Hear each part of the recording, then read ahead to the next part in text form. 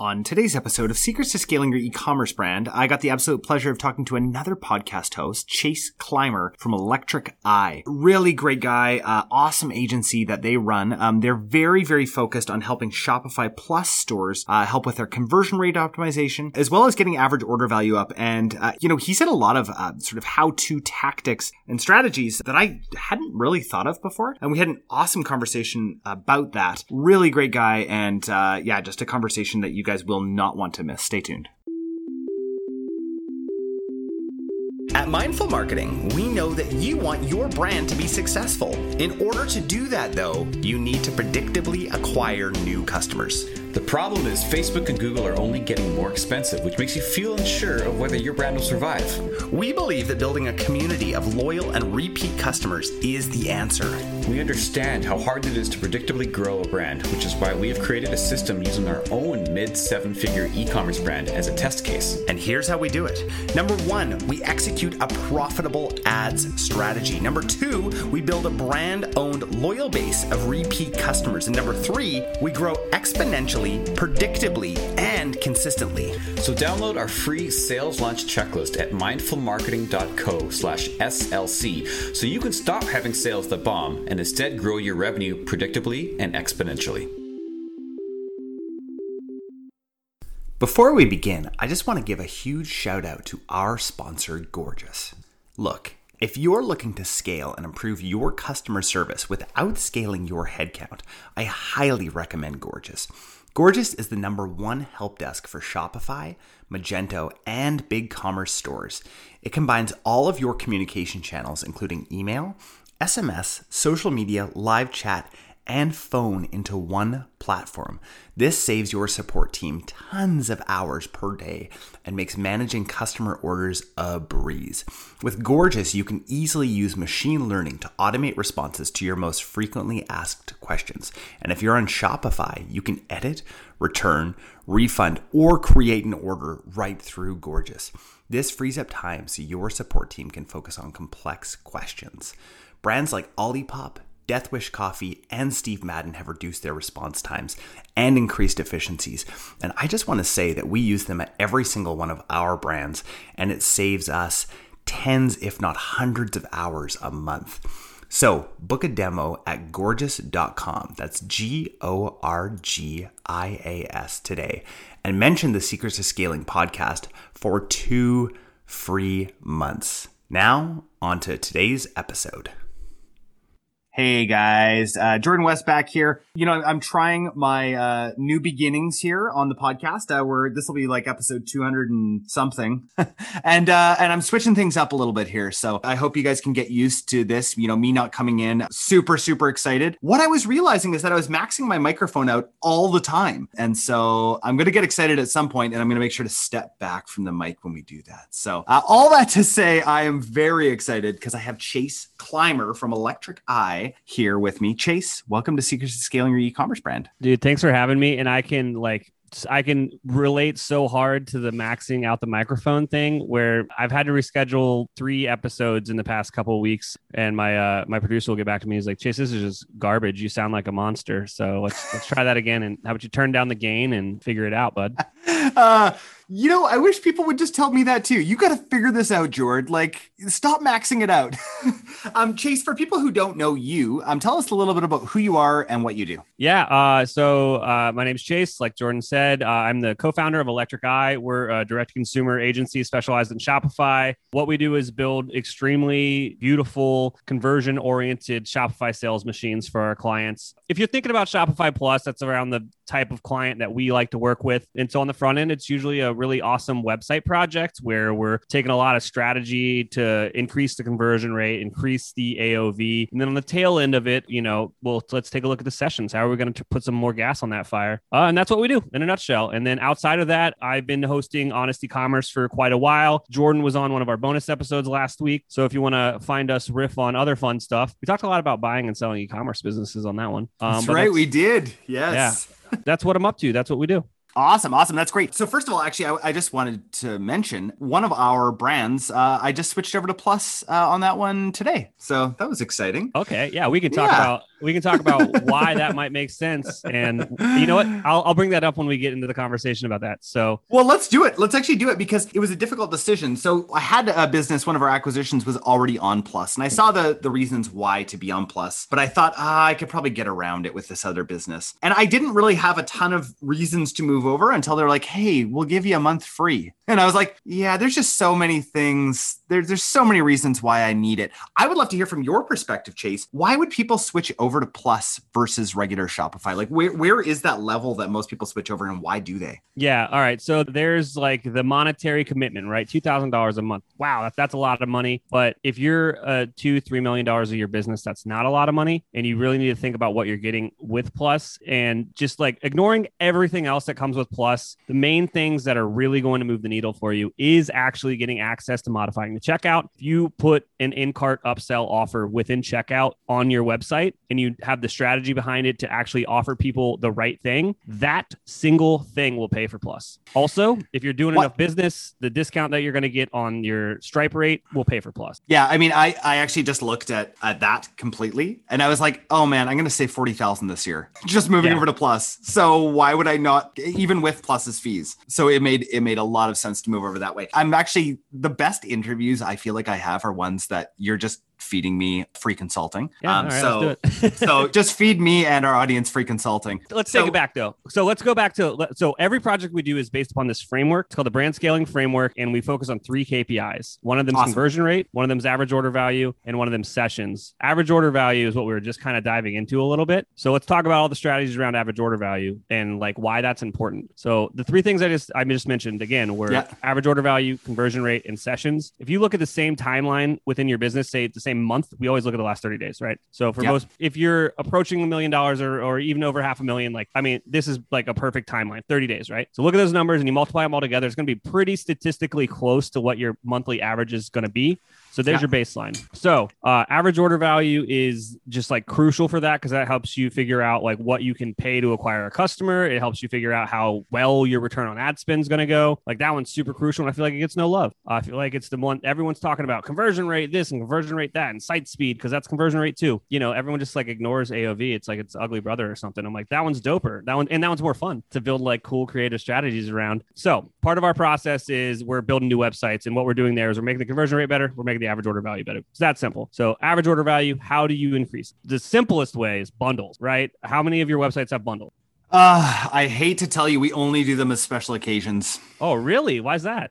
We launched like these bundle sales. We're actually doing one next week. So when we launch them, we usually do like probably 200K in the day. Yeah, so absolutely crazy. And that's kind of the main reason we haven't offered them all the time is we want them to be this special thing. So say it's like around, 400K in sales a year. I don't know if I could do that if I had evergreen bundles. Mm-hmm. That's the reason. Yeah. And also with bundles, it usually also lend themselves to more of a custom functionality of like a bundle builder because like the bundle that you create is probably not the correct thing for everybody. And like a custom bundling solution is like, it's a little bit of a lift and all the apps out there that exist in the ecosystem are not the best. So is that something you guys custom do for clients then? Yeah, we're custom building a bundling solution within all of our projects. If it makes sense for the business, sometimes bundles don't make any sense, right? Like if you've got a $2,500 sofa, like you're not going to bundle another $2,500 sofa, but but there you could bundle, you could bundle other things with that, right? Like you could cross sell and upsell and all that jazz. But the bundling is really cool for smaller, like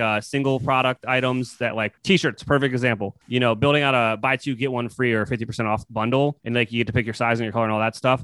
Like making that so seamless, especially on mobile, and it just be fast and it works and that stuff gets in the cart and you like realize it's very intuitive. That's going to raise your AOV so much easier. So bundling is a great way to increase the AOV. Another one is like upsells, cross sells. And what you need to think is like people like to buy stuff, but they don't like to be sold. And again, a lot of the solutions out there are jarring. It takes you out of the experience and you like, they're like, oh, they're trying to get more money out of me. Anytime you feel that on a website, like what are you usually just like abandoning it, or you're like smashing that decline button. You're like, I don't want that. Like, I just want the thing I want. Yeah. But you can do it tastefully, and it can make sense, and it can be in the journey, and it could feel like it's supposed to happen. And those are the types of kind of moments that we want to build on these websites. And so the way where do those moments happen, Chase? Like perfect question. Yeah. So where do they happen? First, on the product page. So say you're buying just one Def Leppard t-shirt, and on the product page, there's like below the add to cart button, there's a link that says buy 3 and save or something like that. Yeah. That will send them over to now your bundle builder, right? And that's not even like even a custom thing. That's, you can just like hard code a link in there and just send them to the bundle thing. So on the product page is the first place to think about this. Now, the next thing is you've got it in the cart, in the actual cart page, and on the cart slide out, you want to have upsells there as well. But this is where it gets like, there's no one size fits all, because it like really depends on your product, right? So say you're selling a $250 engine part, and most people that buy this engine part also need the oil that goes with the engine. I'm making stuff up now, right? Yeah. So, yeah. But like that $15 upsell, like along the journey, most people are going to opt for it. They're like, yeah, you're right, I do need that as well. But like if they already buy like it, a BOGO on an engine part isn't really a thing that people want. So a lot of this takes some some creative thinking. So you gotta think through your product offerings. You gotta think through like what your customers actually want. But after the product, it's just a customer journey, man. After the product page in the cart and slide out, or like the actual cart page, those are opportunities for upsell. Now moving into why you need Plus is in checkout. You can actually have an upsell, but you can only do that with Shopify Plus. So what's the difference between those two?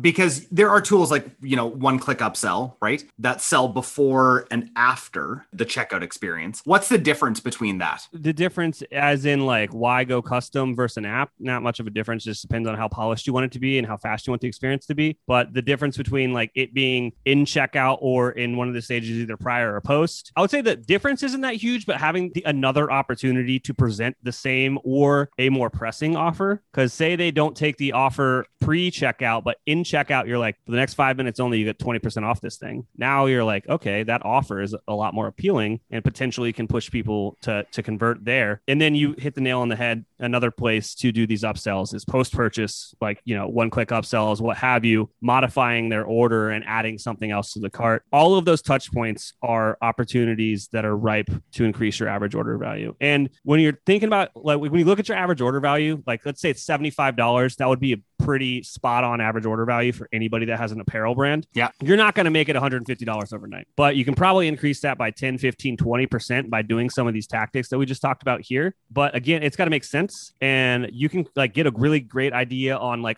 cross sells and bundles and upsells and all that jazz. I use upsells and cross sells like as the same statement, which is wrong. And I'm admitting that now, but like you guys get what I'm saying. But, I get what like, you're saying. If you just look at what your customers are buying already, just like people are buying these bundles already or buying products together already. It's like not hard to figure out like what goes together. You just got to sit down and think about it, and then you got to build it out. And again, I cannot stress enough is it's got to feel like it should happen. It's got to be a tasteful experience. It shouldn't be jarring. It shouldn't take me out of the experience. And there's a little bit of give and take to it. Like you don't want to be offering a million things and like stopping the sales process to try to make an extra couple of bucks. Like the sales process still needs to be seamless and to keep your conversion rate where it is. But there are opportunities to try to squeeze a few more dollars out of it. Absolutely. Yeah, I'm super interested in that. Was definitely one of the big reasons that I wanted to move over to Plus, was having those upsells within the checkout itself. Super great. Let's talk about some of the other KPIs that you look at. What's the next most important KPI? Conversion rate, probably. So the first project that we do is like one that incorporates both conversion rate and average order value, because it's a lot of UX stuff, and we're just building a new website. Let's just be frank. So when we're working with new brands, it's usually they've been doing the thing for quite a while. They've figured out product market fit. They're probably, either have a kind of a basic funnel built out so they know how to acquire new customers. It's not very streamlined or tailored or optimized or anything like that. But they're a small team, and, they know they've hit that glass ceiling, and they haven't, like, they just need a partner to help them out. And usually in those particular instances, they don't have like a technical partner for like design and development, nor do they have someone that knows how to like test apps. So usually you're inheriting a theme that's had like 100 different apps installed and uninstalled in it, and the code just looks like spaghetti. Like it's just so bad. And it's that all those, let's stop there and pause. Anytime you install an app on your store, it's slowing your website down. And when you press uninstall, it doesn't uninstall the code. It's still there. So any Shopify people out there that like to test things, you're slowing your site down with every test. Gotcha.